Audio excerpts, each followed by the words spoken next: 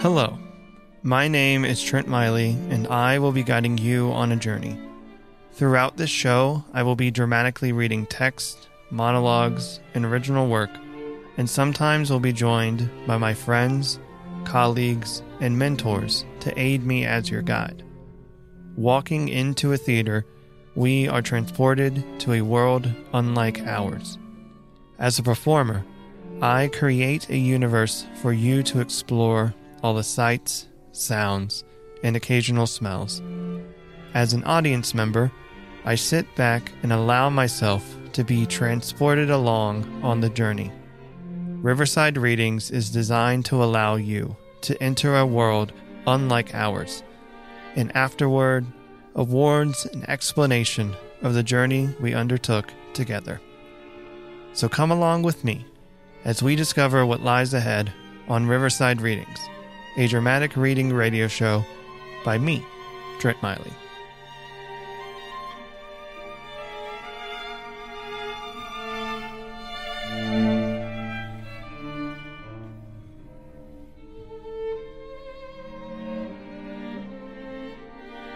Today, we will be starting a new journey by reading The Olive by Algernon Blackwood. What is fate? Is it an unseen force that guides us to people, places, and things? Are there ways we can break fate, or when being in a peaceful situation? Will we be okay with what fate chose for us? Those stories are not intertwined, but they share this same theme, and I look forward to our next journey together on Riverside Readings, a dramatic reading radio show by me, Trent Miley.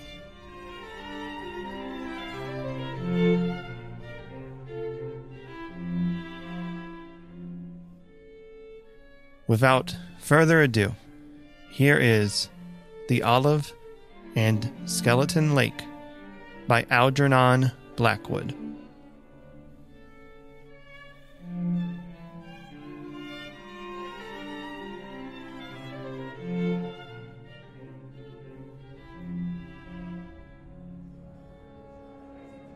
He laughed involuntarily as the Olive rolled towards his chair across the shiny parquet floor of the hotel dining room. His table in the cavernous salle à manger was apart. He sat alone, a solitary guest. The table from which the Olive fell and rolled towards him was some distance away. The angle, however, made him an unlikely objective. Yet the lopsided, juicy thing, after hesitating once or twice en route as it plopped along, came to rest finally against his feet. It settled with an inviting, almost aggressive air, and he stooped and picked it up, putting it rather self-consciously because of the girl from whose table it had come, on the white tablecloth beside his plate. Then, looking up, he caught her eye, and saw that she too was laughing, though not a bit self-consciously. As she helped herself to the hors d'oeuvres, a false move had sent it flying. She watched him pick the olive up and set it beside his plate. Her eyes then suddenly looked away again, at her mother, questioningly. The incident was closed. But the little oblong, succulent olive lay beside his plate, so that his fingers played with it. He fingered it automatically from time to time until his lovely meal was finished. When no one was looking, he slipped it into his pocket, as though, having taken the trouble to pick it up, this was the very least he could do with it.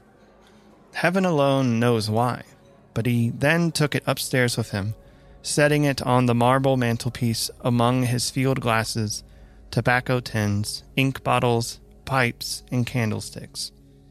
At any rate, he kept it, the moist, shiny, lopsided, juicy little oblong olive. The hotel lounge wearied him. He came to his room after dinner to smoke at his ease, his coat off and his feet on a chair. to read another chapter of Freud, to write a letter or two he didn't in the least want to write, and then go to bed at 10 o'clock.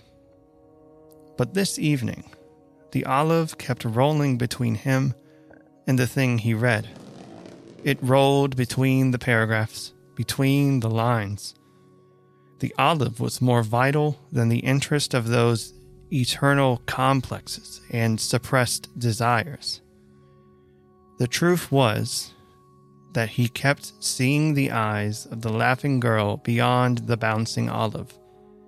She had smiled at him in such a natural, spontaneous, friendly way before her mother's glance had checked her. A smile, he felt, that might lead to acquaintance on the morrow.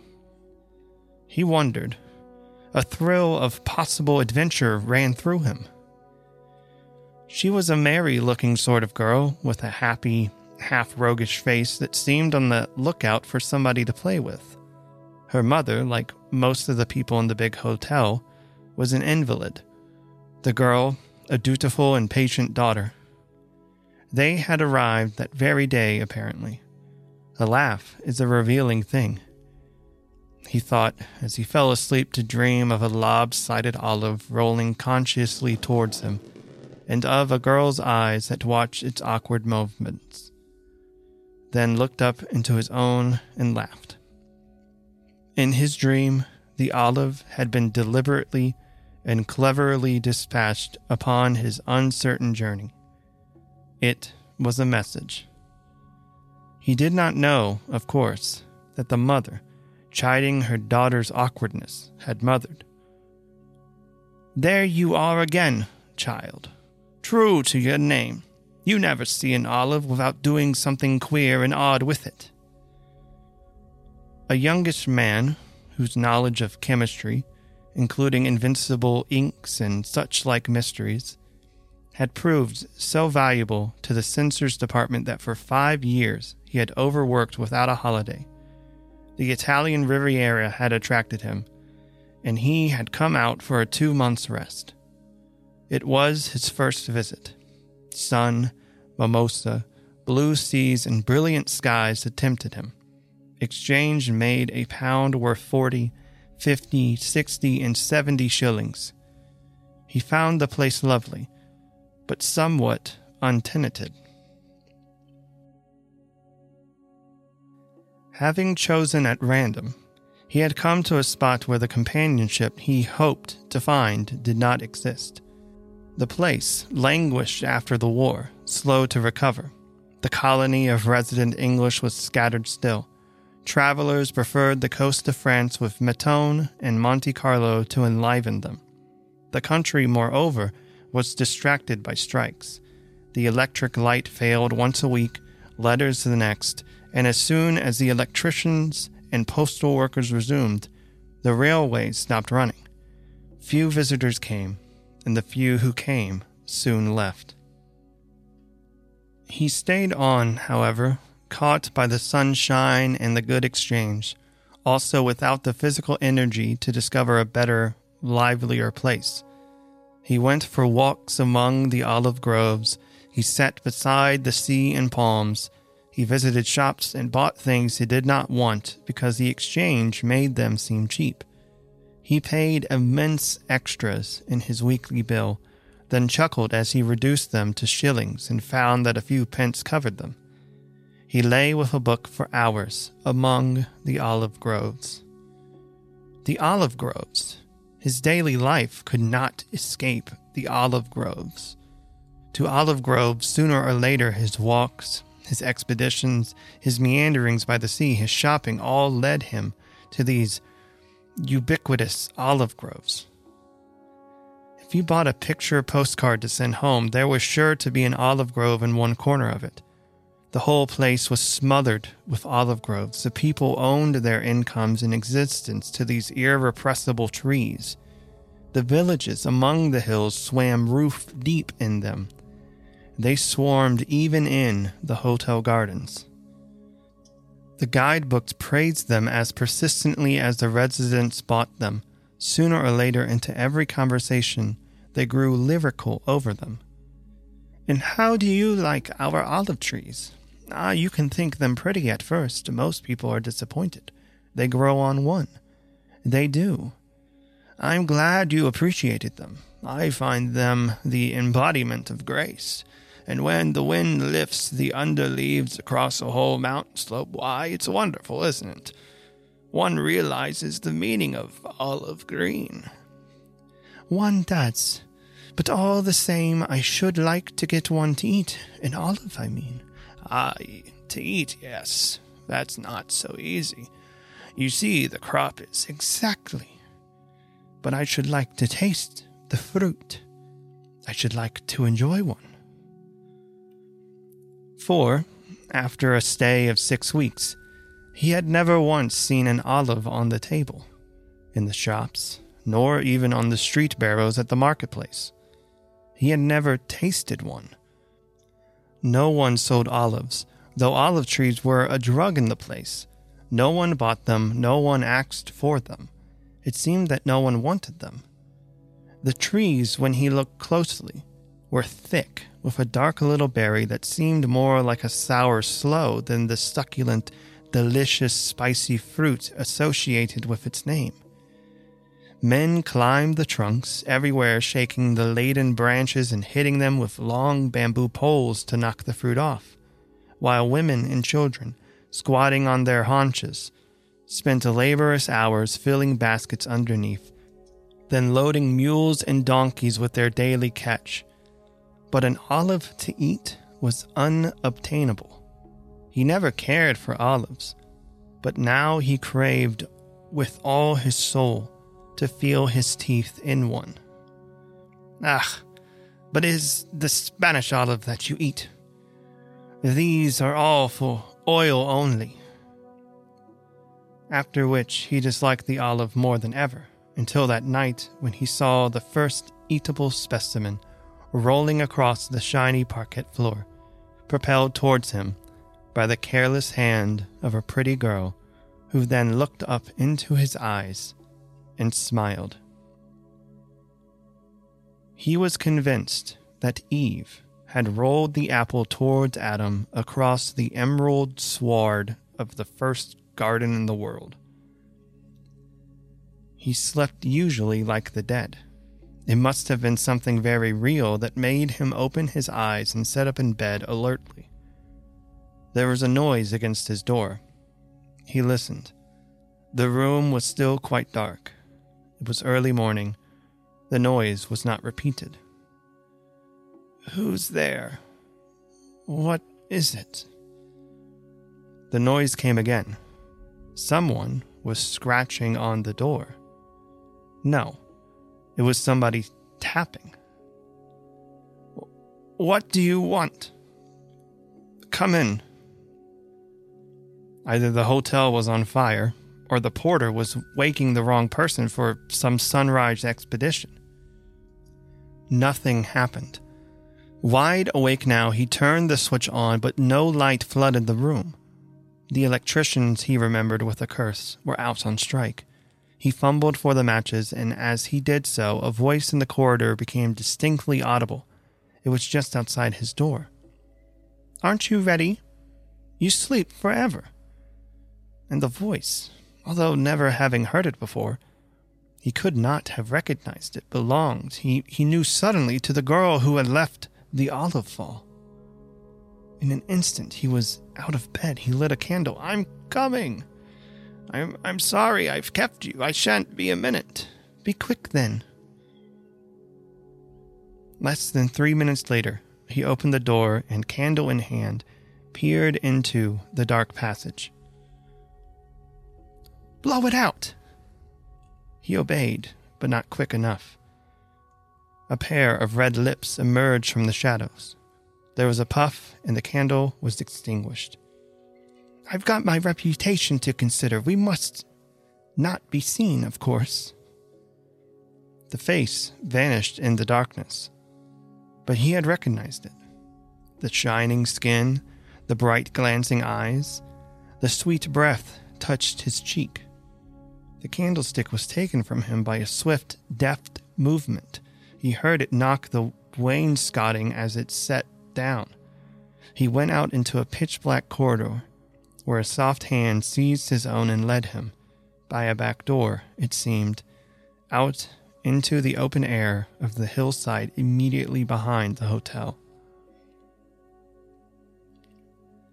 He saw the stars. The morning was cool and fragrant. The sharp air waked him, and the last vestiges of sleep went flying. He had been drowsy and confused, had obeyed the summons without thinking. He now realized suddenly that he was engaged in an act of madness. The girl, dressed in some flimsy material thrown loosely about her head and body, stood a few feet away, looking, he thought, like some figure called out of dreams and slumber of a forgotten world, out of legend almost. He saw her evening shoes peep out. He divined an evening dress beneath the gauzy covering. The light wind blew it close against her figure. He thought of a nymph. "I say, but haven't you been to bed?" He had meant to expostulate, to apologize for his foolish rashness, to scold and say they must go back at once. Instead, this sentence came. He guessed she had been sitting up all night. He stood still a second, staring in mute admiration, his eyes full of bewildered questions. "Watching the stars. Orion has touched the horizon. I came for you at once. We've just got 4 hours." The voice, the smile, the eyes, the reference to Orion swept him off his feet. Something in him broke loose and flew wildly, recklessly to the stars. "Let us be off before the bear tilts down. Already Alcyone begins to fade. I'm ready. Come." She laughed. The wind blew the gauze aside to show 2 ivory white limbs. She caught his hand again, and they scampered together up the steep hillside towards the woods. Soon the big hotel, the villas, the white houses of the little town where natives and visitors still lay soundly sleeping, were out of sight. The farther sky came down to meet them. The stars were paling, but no signs of actual dawn was yet visible. The freshness stung their cheeks. Slowly, the heavens grew lighter. The east turned rose. The outline of the trees defined themselves. There was a stirring of the silvery green leaves. They were among olive groves, but the spirits of the trees were dancing. Far below them, a pool of deep color, they saw the ancient sea. They saw the tiny specks of distant fishing boats. The sailors were singing to the dawn, and birds among them, the mimosa of the hanging gardens, answered them. Pausing a moment at length beneath a gaunt old tree, whose struggle to leave the clinging earth had tortured its great writhing arms and trunk, they took their breath, gazing at one another with eyes full of happy dreams. "You understood so quickly. My little message, I knew by your eyes and ears you would." And she first tweaked his ears with 2 slender fingers mischievously, then laid her soft palm with a momentary light pressure on both eyes. "You're half and half, at any rate, if you're not altogether." "You know how to play, and that's something. You'll be altogether before I've done with you." "Shall I?" Puzzled, some spirit of compromise still lingering in him, he knew not what she meant.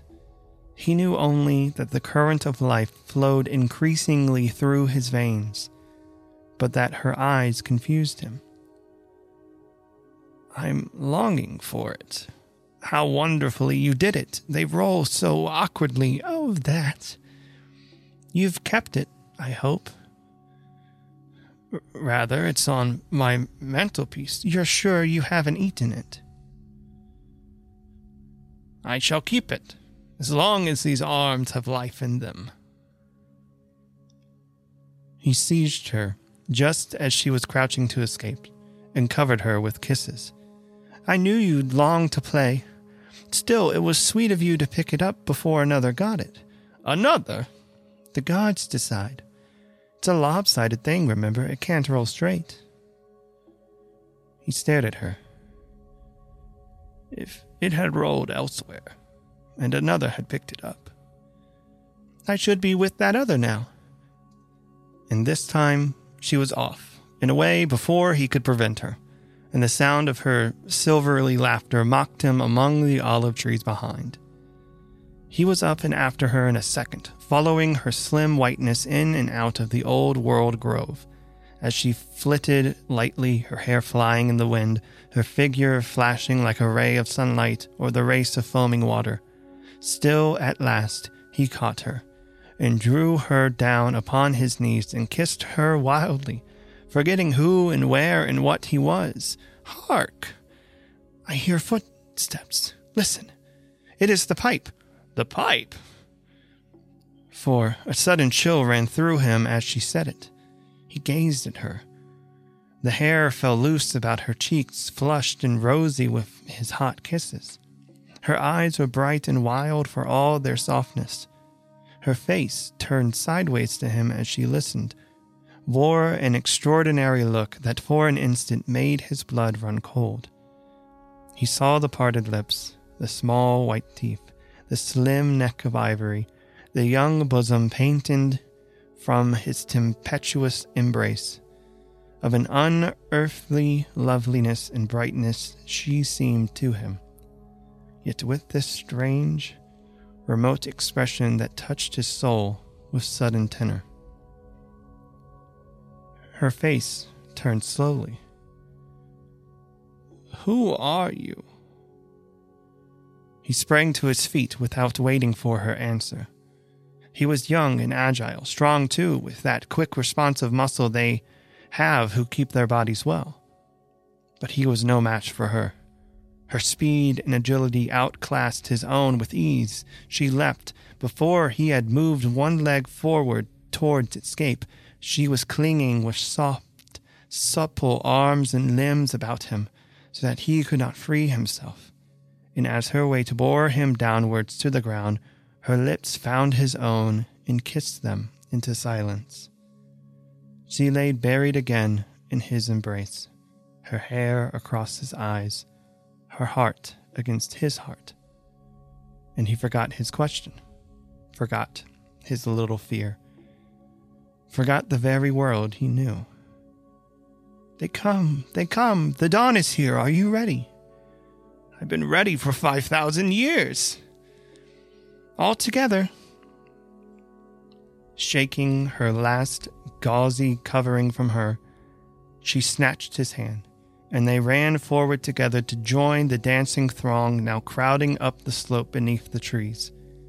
Their happy singing filled the sky, decked with vine and ivy and trailing silvery green branches.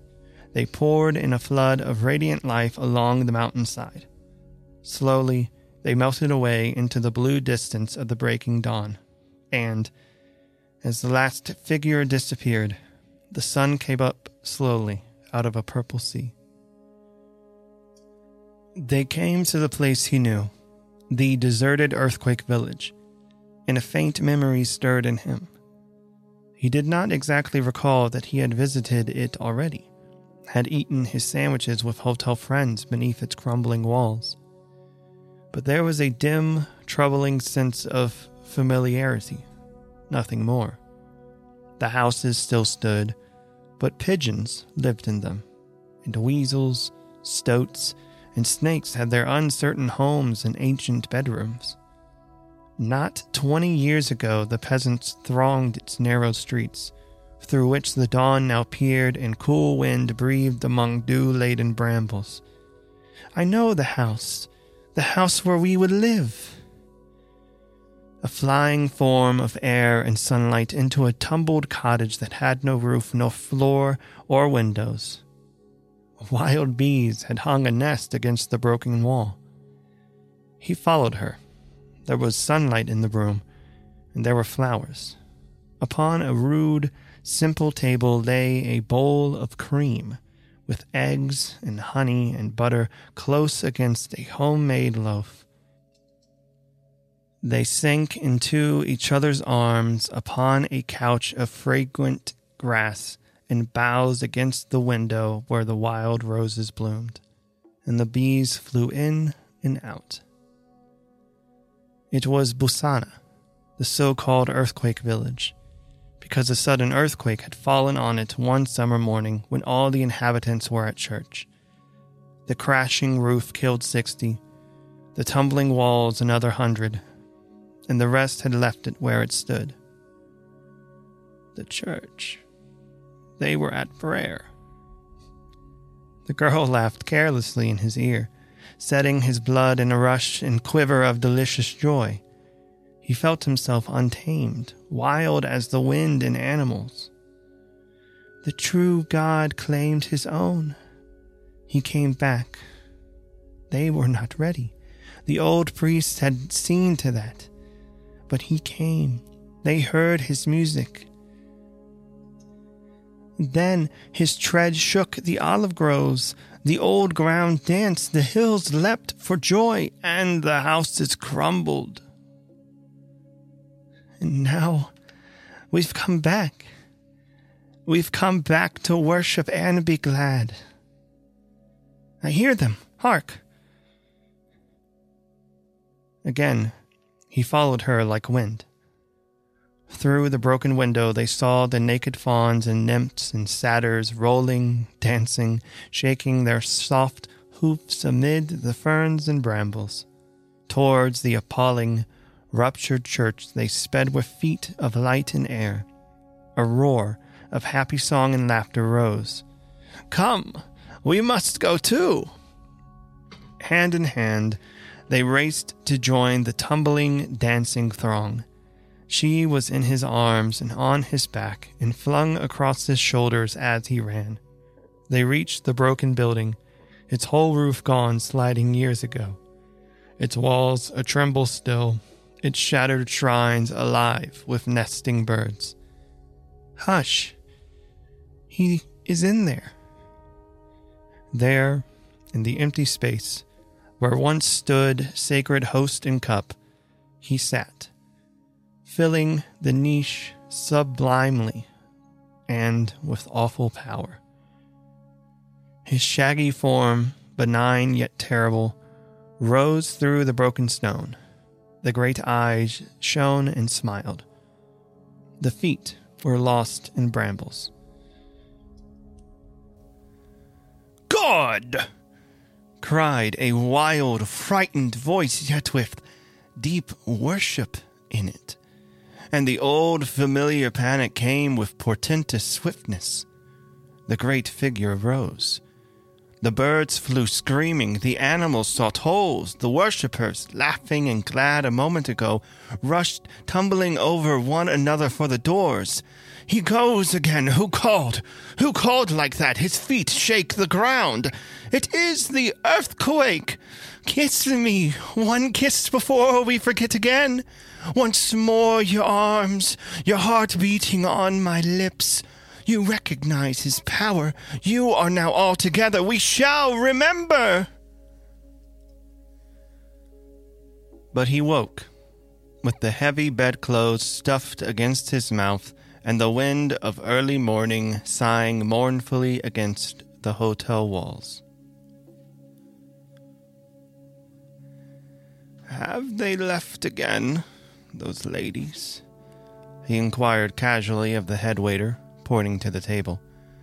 "They were here last night at dinner." "Who do you mean?"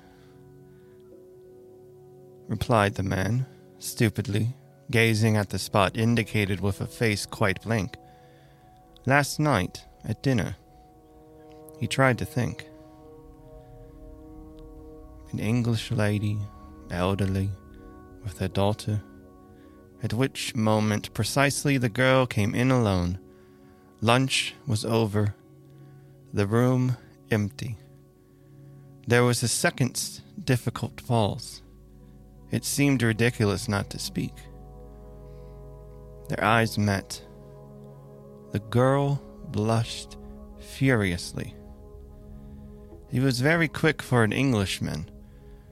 I was allowing myself to ask after your mother. I was afraid. She was not well, perhaps. Oh, but that's very kind of you, I'm sure. She smiled. He saw the small, white, even teeth. And before 3 days had passed, he was so deeply in love that he simply couldn't help himself. I believe this is yours. You dropped it, you know. May I keep it? It's only an olive. They were, of course, in an olive grove when he asked it, and the sun was setting. She looked at him, looked him up and down, looked at his ears, his eyes. He felt that in another second her little fingers would slip up and tweak the first, or close the second with a soft pressure.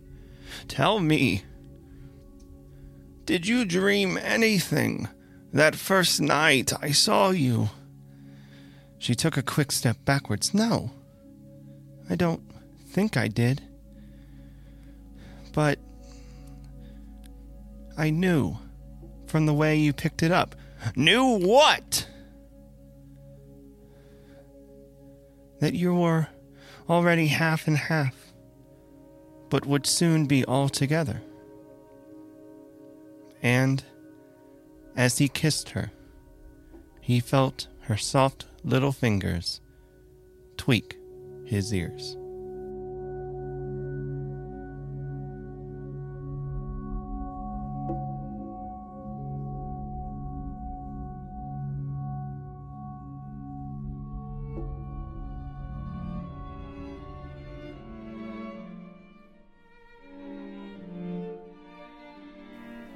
If you enjoyed listening to me talk, I have another show on Spotify called Extra Point, XTRAPOINT, with my good friend Bakari Garvin. And we have an Instagram at ExtraPointPod, XTRAPOINTPOD. And if you want content or knowledge about your host, me, Trent Miley, follow my professional Instagram at Riverside_Readings. This has been Riverside Readings. I am your host, Trent Miley, and I look forward to the next journey we take together. As Last Pod would say, hail yourself and magustalations.